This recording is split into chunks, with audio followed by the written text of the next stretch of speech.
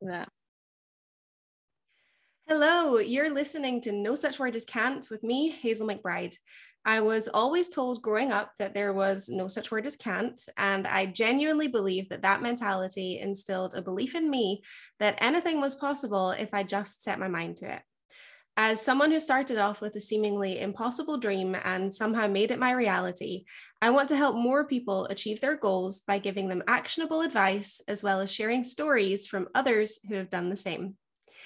Today, I am so excited to sit down and talk with one of my friends who I literally have not had a face-to-face conversation with in years. We originally met on our internships in the Florida Keys, and since then, she has gone on to become a mum of two incredible little girls, a ranch owner, and an incredible photographer. Welcome to the podcast, Laurin. Hey, Hazel, thanks for having me. I am so excited to pick your brain today about literally everything, but I know you are so incredibly busy right now. How many cows do you have in your house at the current moment? So this is a new update as of today, but we currently have 0 cows in our house. Okay, how many did you have? The most that we had at a time was 3, but I lost count after 7 that were rotating through the door. So we still have a couple babies up in the corral that we're giving bottles to, but once they started getting really mobile and making messes all over the mudroom, even though it's a mudroom, we decided to kick them out to the corrals. So, oh my goodness, 0 cows in the house. So for my listeners who are maybe a little bit confused, like, why does this girl have cows in her house? I know. Can you explain the idyllic place that you're currently living in? Yes, definitely. So I live in Montana, Eastern Montana specifically, and we have a working cattle ranch. And the past few days, we had a big snowstorm. And when that happens, we sometimes have to help the babies out a little bit, bring them inside, warm them up, dry them off, give them a bottle. And that's how you end up with cows in your house. I mean, it looks insanely beautiful up there, like it really does, but you know, it must be incredibly hard. You know, I know you guys had wildfires last year. You just spoke about, you know, big snowstorm. What is it like being so far away from civilization and kind of having to deal with all of those things by yourself?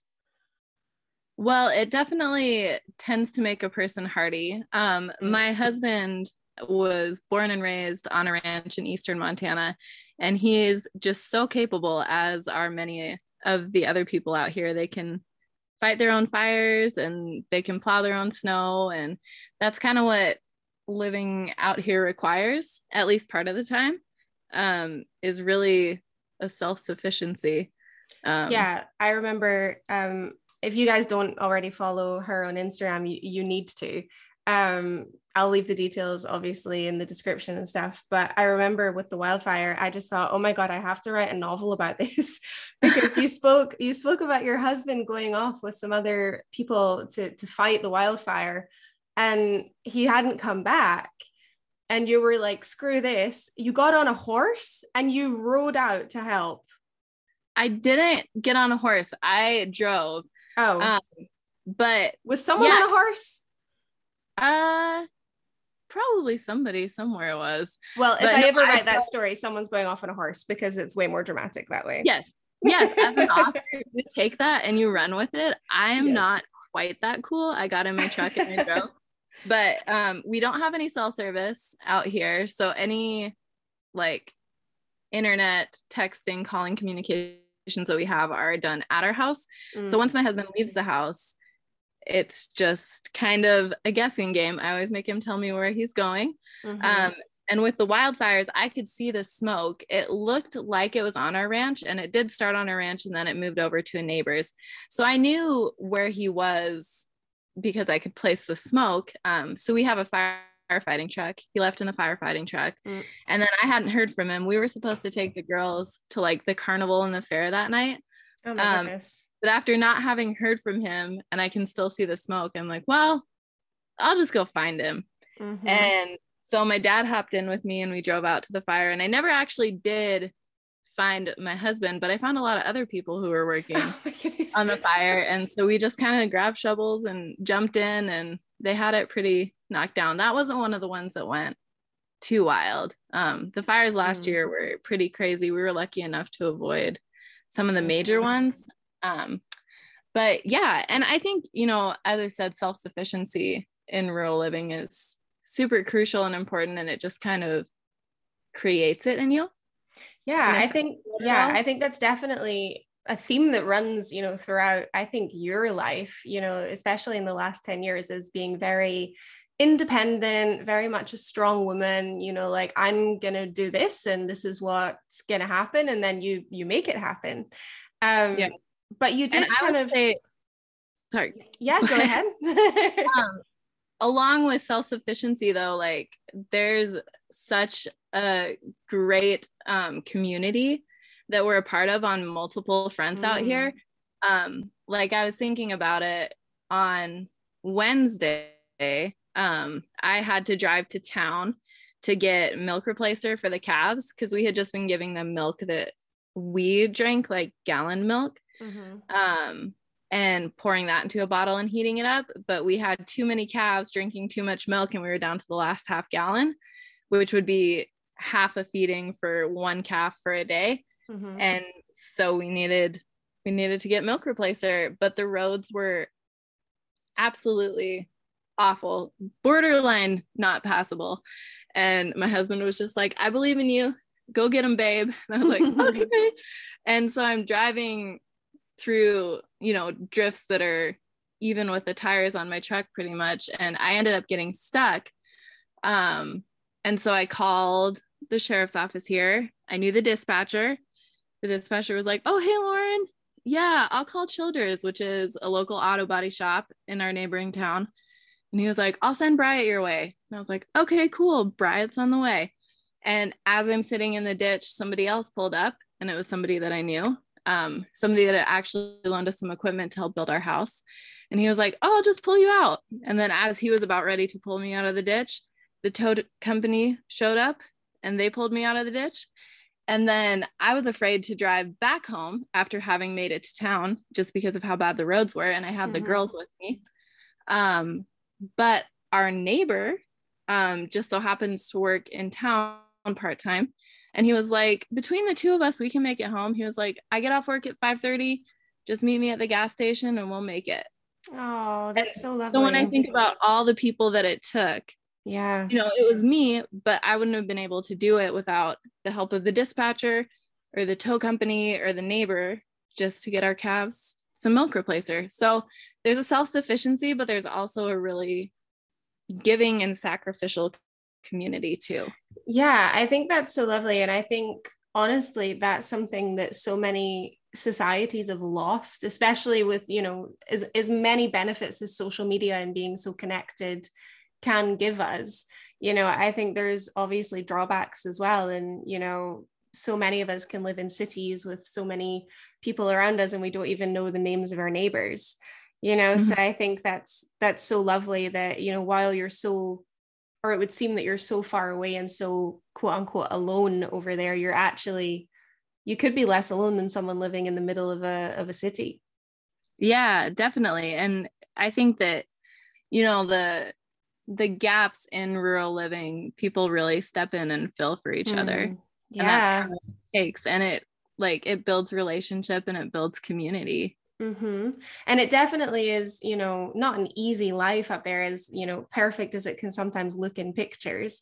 But you started off, you know, in animal care, and, you know, you're still obviously doing that with the animals that you have on the ranch. But because we met obviously on our internship. So at some point in the beginning, you were thinking about dolphins. Oh my gosh, I was thinking about dolphins. I think I went to SeaWorld. My story is very similar when it comes to marine mammal training to, I think, a lot of other people. I think I was 10 and I went to SeaWorld San Diego and I saw the dolphin trainers and I saw the connection that they had with the animals and just like this high energy, like interactive show. And I was, that's a job. Yeah. You know, why would I do anything else? And so after the show, I went and talked to one of the trainers. I was like, how do I become you? Because that's what I want to do. Mm-hmm. And so honestly, that was kind of the game plan. I was raised in Eastern Montana, but my end goal, my plan was always to end up working with marine mammals somewhere warm. Was the plan. Well, that plan obviously changed. So Yes. talk me through a little bit of that. So the way that I would say it actually really truly the catalyst for it changing was meeting my husband. So even though we were born and raised in the same area of Eastern Montana, we never really had a personal connection until we both ended up in Bozeman, Montana, which is like 4 hours away from here. I was going to school and he was working a part-time concrete job. And it was just kind of that small town connection was enough to be like, hey, you're here too. And we're from the same place. And so that's kind of how we connected and started talking. And then I was leaving for Key Largo to go do my dolphin training internship at, then it was Dolphin Cove. Yeah, now it's Dolphins Plus. Yeah. They said.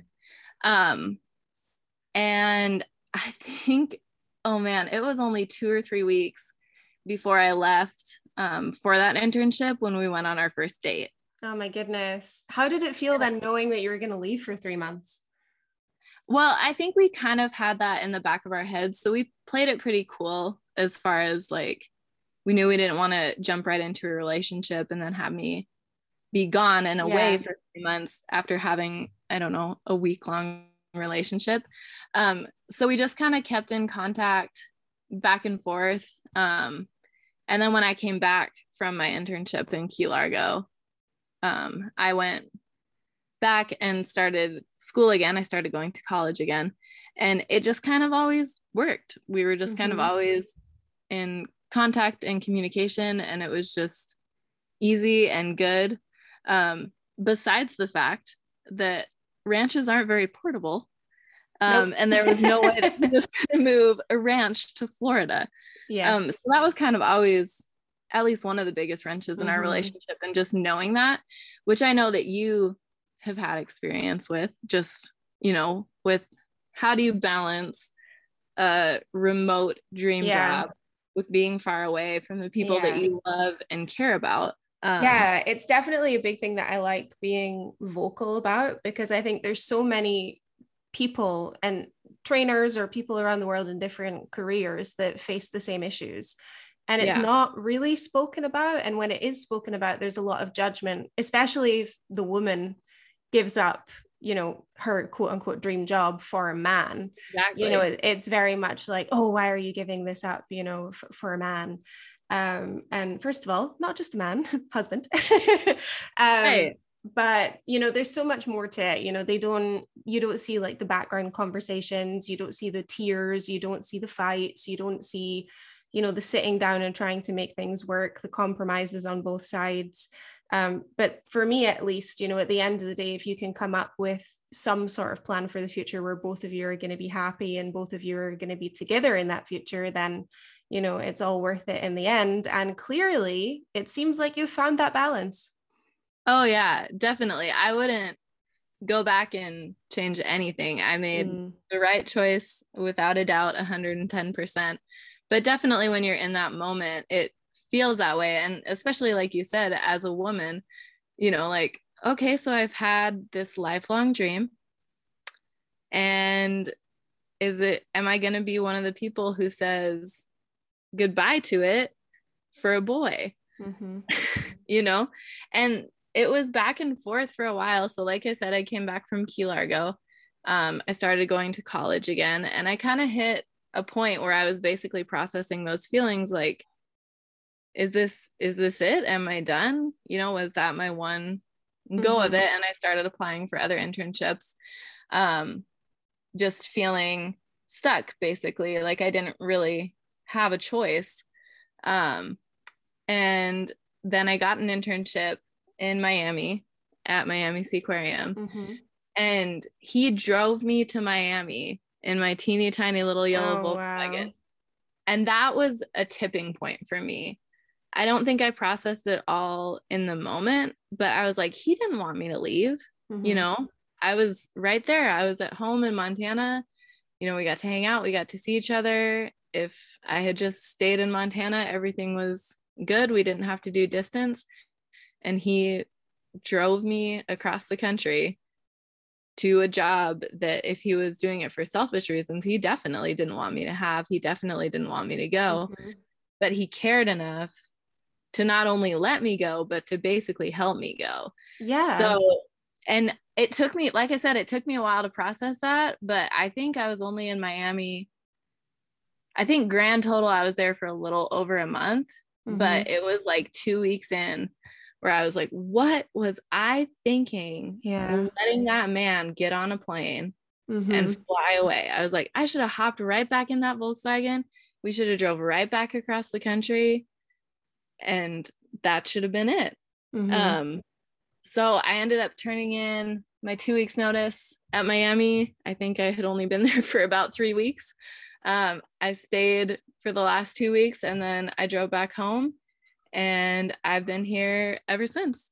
I mean, I think, you know, first of all, I think it shows remarkable strength in you to know, you know what, I'm going to hand in those 2 weeks, especially knowing how much you would have wanted that job prior to that moment, you know, and a lot of courage for you to be able to say, you know what, I have a new dream, and that one now means more to me than this one. And you being able to go after that and chase that. And you ended up getting 2 beautiful little girls out of that. Oh yeah. And honestly, just a life that I could have never planned or have seen for myself. Yeah. You know, and a lot of dreams that there's no way that like the life that I'm living now, I would absolutely say I have my dream jobs with my dream people, and I'm just really, really happy. And none of it was anything that I could have planned or seen for myself. Did you always want to be a mom? I think kind of passively, I guess. I think that there are some people who are like, I want kids. That's what I want to do. That's who I want to be. And I was just kind of like, yeah, I'll have kids. But it wasn't at the forefront really of my plans, especially since with a job like marine mammal training, I think that that's kind of like a bullseye moment, and it can kind of give you tunnel vision because you don't think about like, what would it look like if I was a married dolphin training mom? Yeah, because it's incredibly hard to balance it. You know, I know so many trainers who are mums, and, you know, I think they are the most incredible human beings in the world because I just don't know how they do it. But did you ever feel any judgment on yourself, you know, moving to Montana, getting married, and then getting pregnant and not doing your dream job anymore, or the job that everyone, kind of your friends and family, thought that you would eventually go and be doing, even though you were happy and completely content in your situation? Did you ever feel any judgment from other people being like, oh, she's just a wife, or she's just a mom? And I say that very like sarcastically, you know, you're not just anything. But did you ever feel that from other people?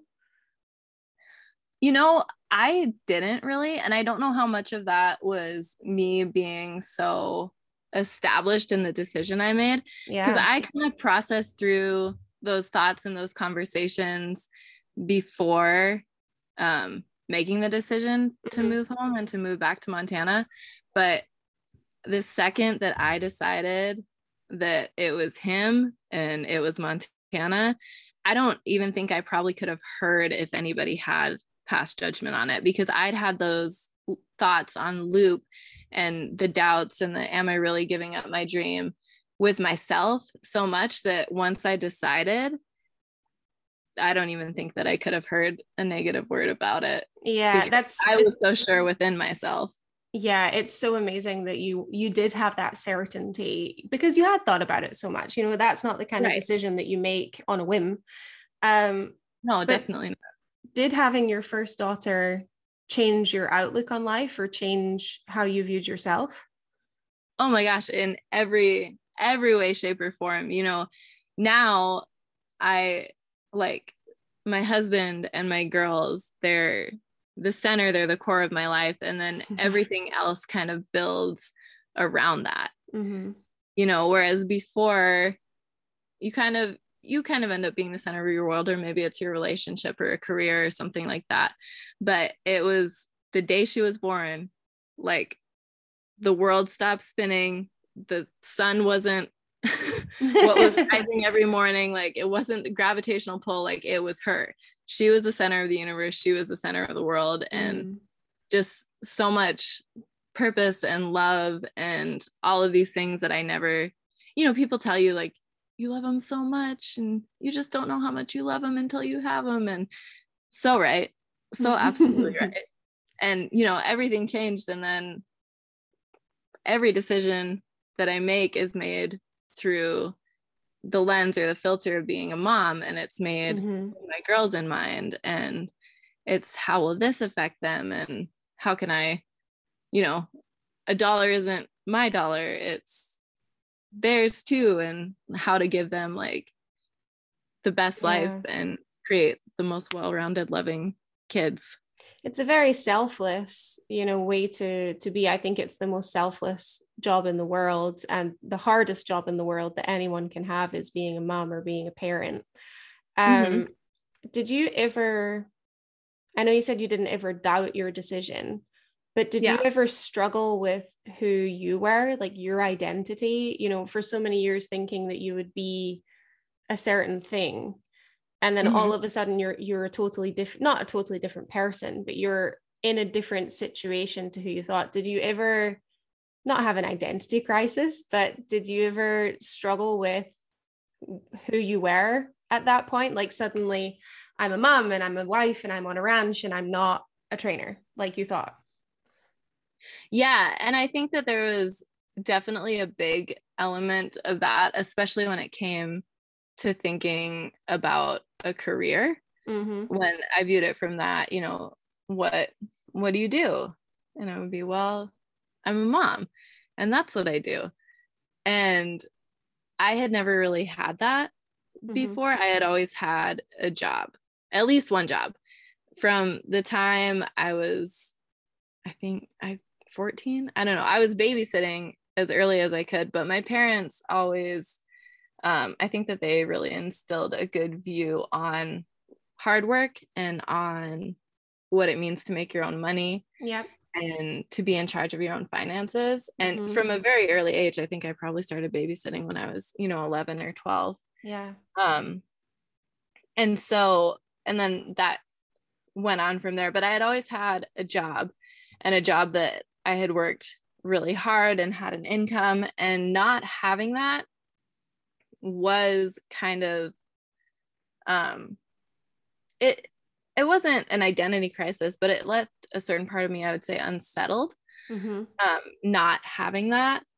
And so I just really, I prayed about it, and I was like, God, give me something, you know, because I have the ranch and I have Isla and all of these things, and things that I loved and took pride in, and found new identity that I didn't even know that I had in myself. But I wanted something more. And straight up, I think that Jesus put a camera in my Amazon cart, because I don't even remember having the thought process of, oh, I could be a photographer. Yeah. And I wanted to capture the ranch, because even though I was raised in Eastern Montana, I was tunnel vision on dolphin training. I didn't really, I was never around cows or horses or brandings really that much.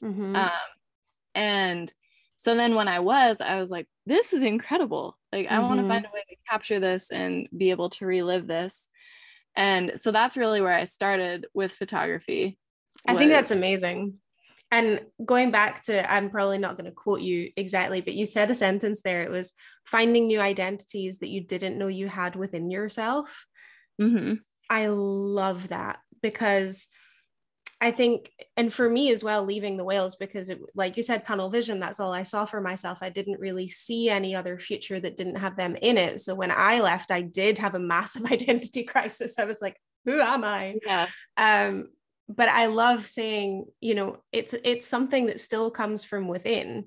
It's just something that you never allowed to surface before because you were so busy and occupied with something else. So these new things that you're pursuing, it's not something random, it's still something within you and something you're passionate about.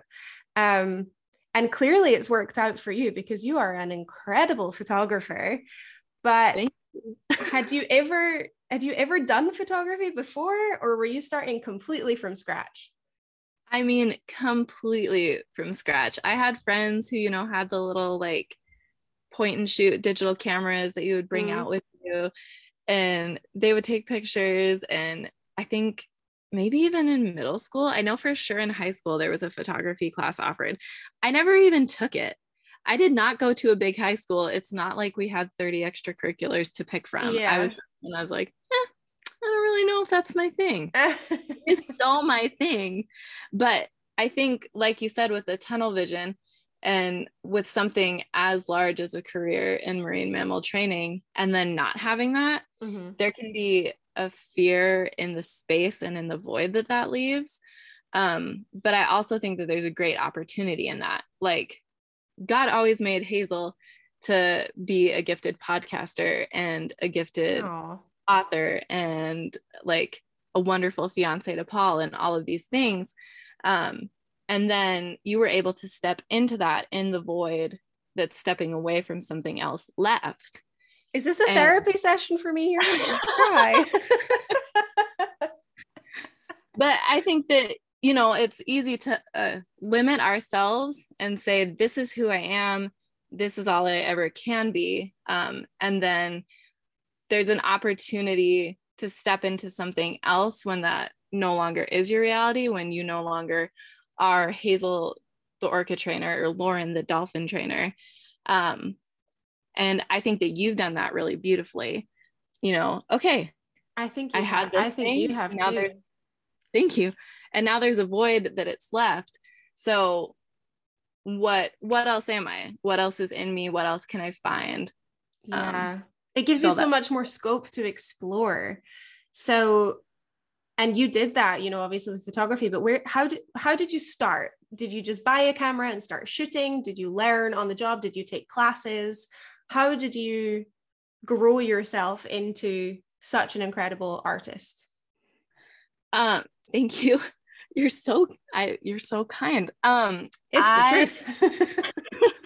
So I bought a camera, which now looking back is, if I had done any research, it was not the camera or the lens that I probably should have bought, but I was just so happy to have the ability to take these pictures and capture the beauty of the ranch. At the time, it was my boyfriend's ranch. Now it's our ranch, my husband and I's ranch.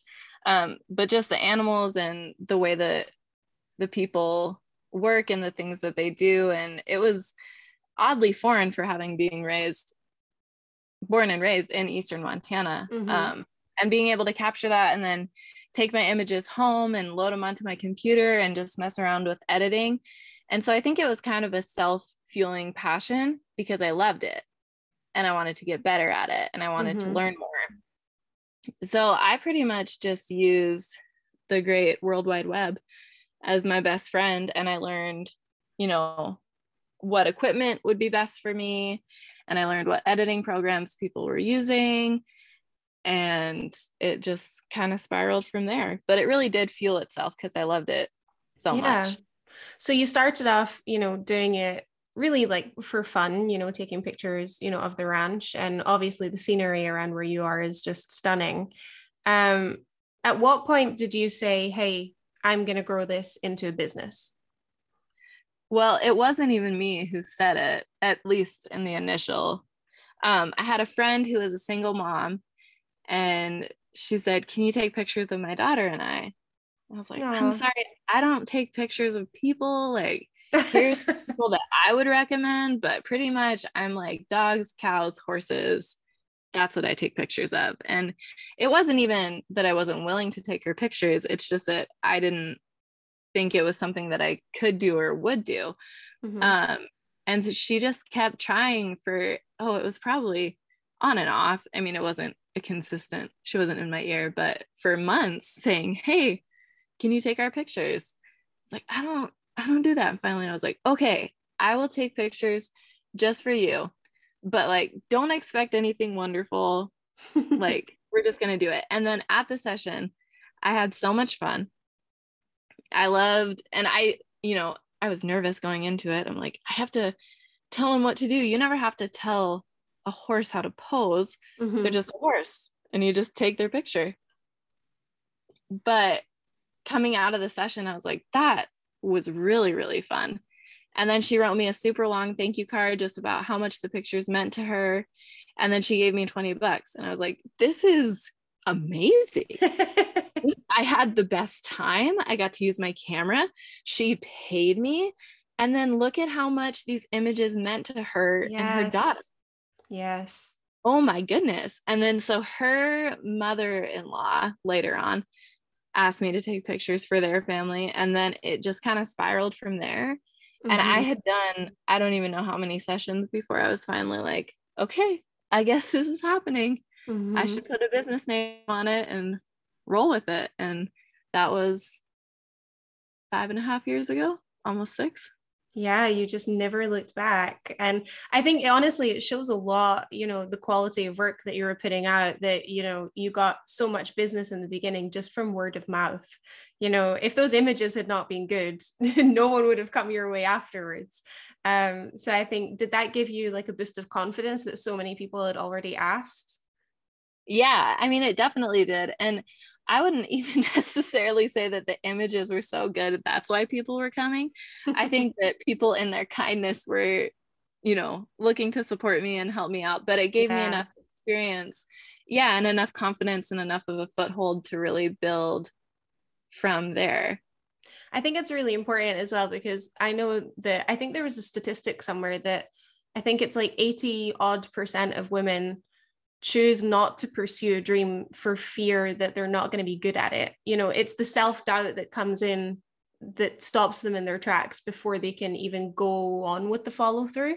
And I think for women, that's something that we struggle with our whole lives. I think men are often told like the world is your oyster and you can do whatever you want or whatever you choose. And I feel like women in general I think people find it easier to try and put women in boxes and say, this is what you should be, or this is what you should do.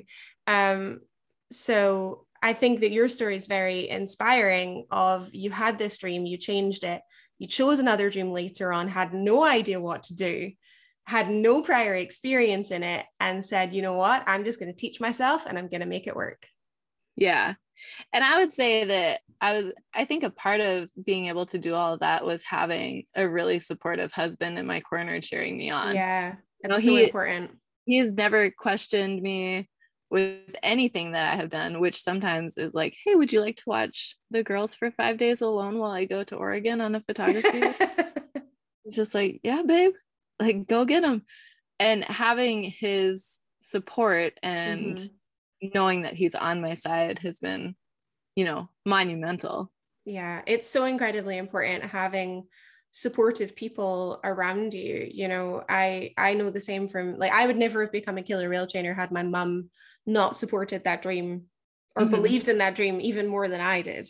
It never would have happened. And similarly to you now, having a supportive partner just while you figure stuff out. I'm sure for you at the beginning of building the business, you were needing a lot of support from him as well. So how did you kind of get it off the ground? And like you said, now you travel out of state as well, getting it out of just your town in Montana and making it a little bit more larger scale. How did you go about doing that?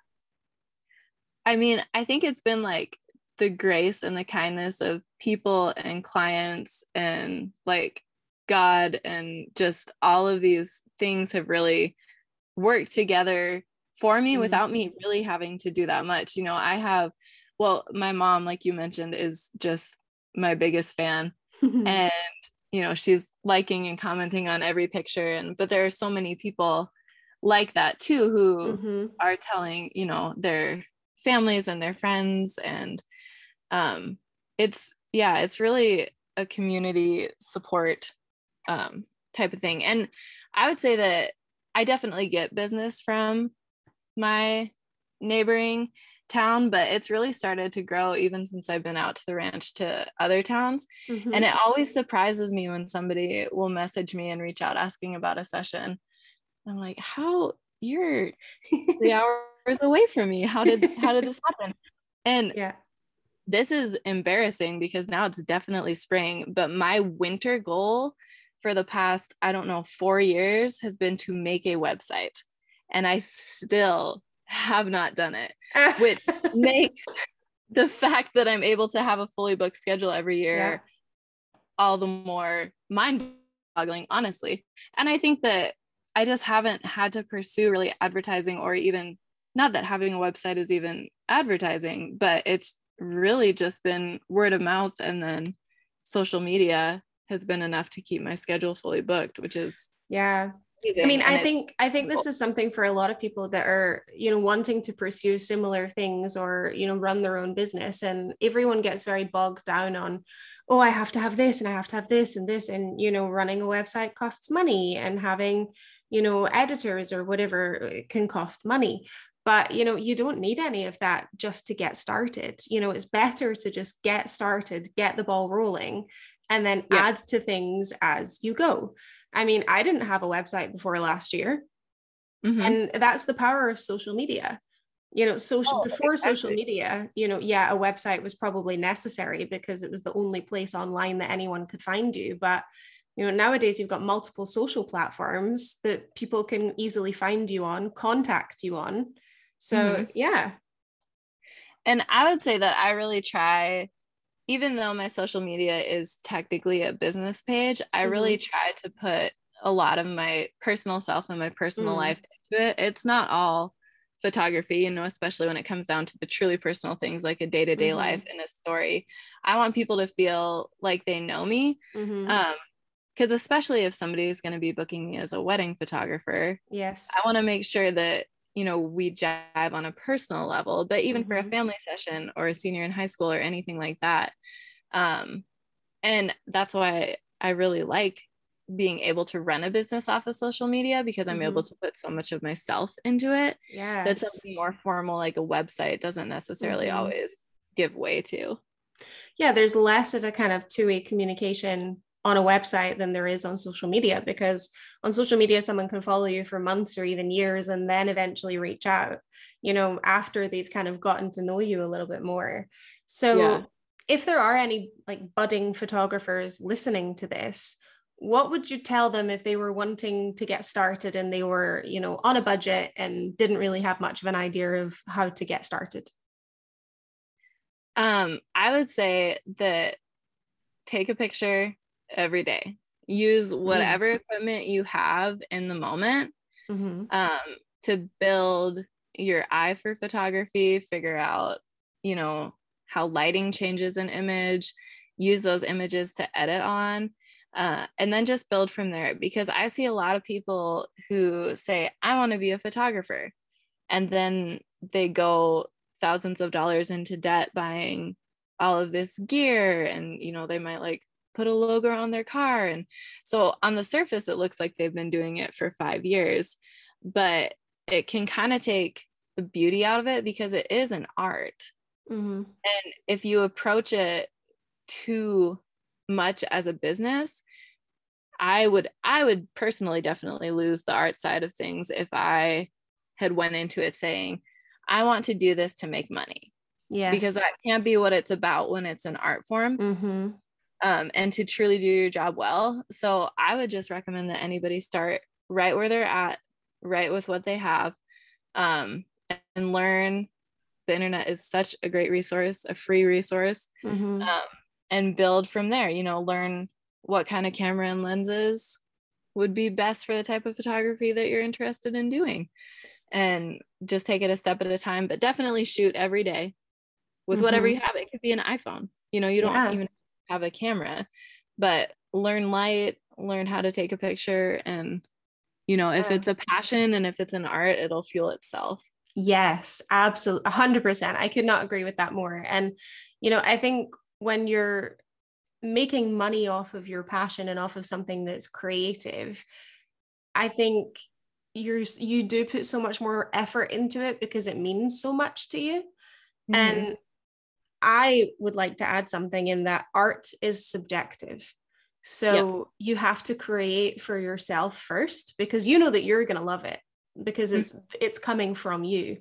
But you have to learn that's not going to be every single person's cup of tea.